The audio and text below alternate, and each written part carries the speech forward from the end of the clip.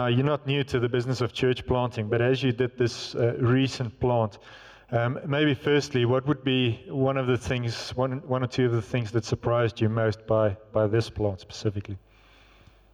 I guess one thing that shouldn't surprise you, but for me it did, because I guess I've been leading church for a long time, but something that took me by surprise, it shouldn't have, was that you are actually starting all over again. And so the formation of culture and DNA, you're starting from scratch, because often the mistake I think one can make is presume that the guys that you're with in the beginning, there's a similarity in DNA and in values and in culture and so on.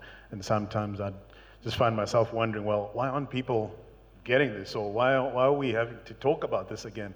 And so that was one of the surprises, I guess. It shouldn't have been a surprise, but it was. And so, not to give too much away on the session that's coming, so Sibs and Bruce are doing a breakout session on lessons learned in church planting. If you can sort of give us a snapshot of some of those things that you would have learned over the last 2 years in that. Yeah, I think maybe just one of those things has been what I've found was that the highs in church planting are very high, but they are matched by the lows.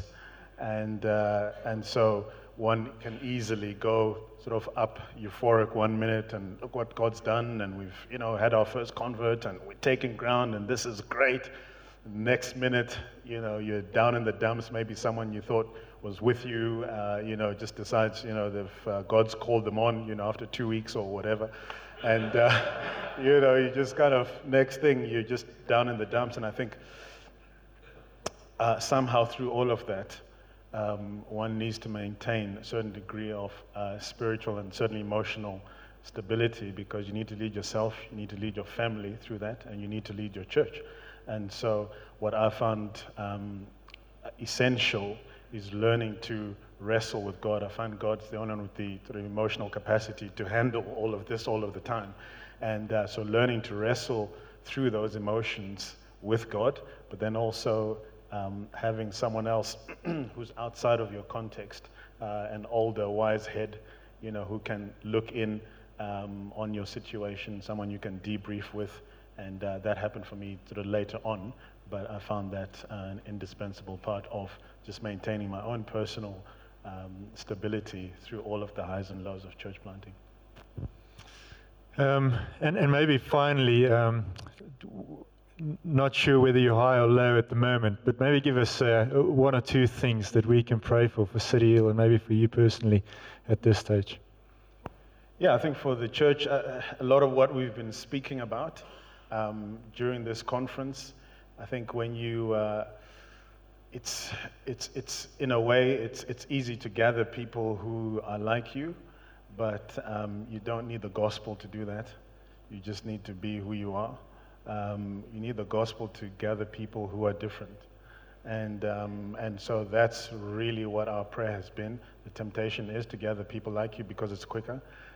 When you have a cross-cultural context, there's no one in the church who's 100% comfortable in the church. And so it makes it a lot more difficult, and the progress is slower. But I guess prayer-wise would be that, we just continue to see more and more people who are diverse and different, because I think that's what South Africa needs, and I think that's what the continent needs. I'm going to do just that and pray for City Hill, pray for Sibs. Father, that is indeed what our city and our continent and the world needs, is a society, is a new humanity that is so different to anything the world can offer. And so, Lord, I pray for Sibs and City Hill that they would not go the easy route, that they would go the gospel route, that they would go and stick to their guns of trying to prayerfully seek you and ask you to establish that community that is so different to anything the world has got to offer.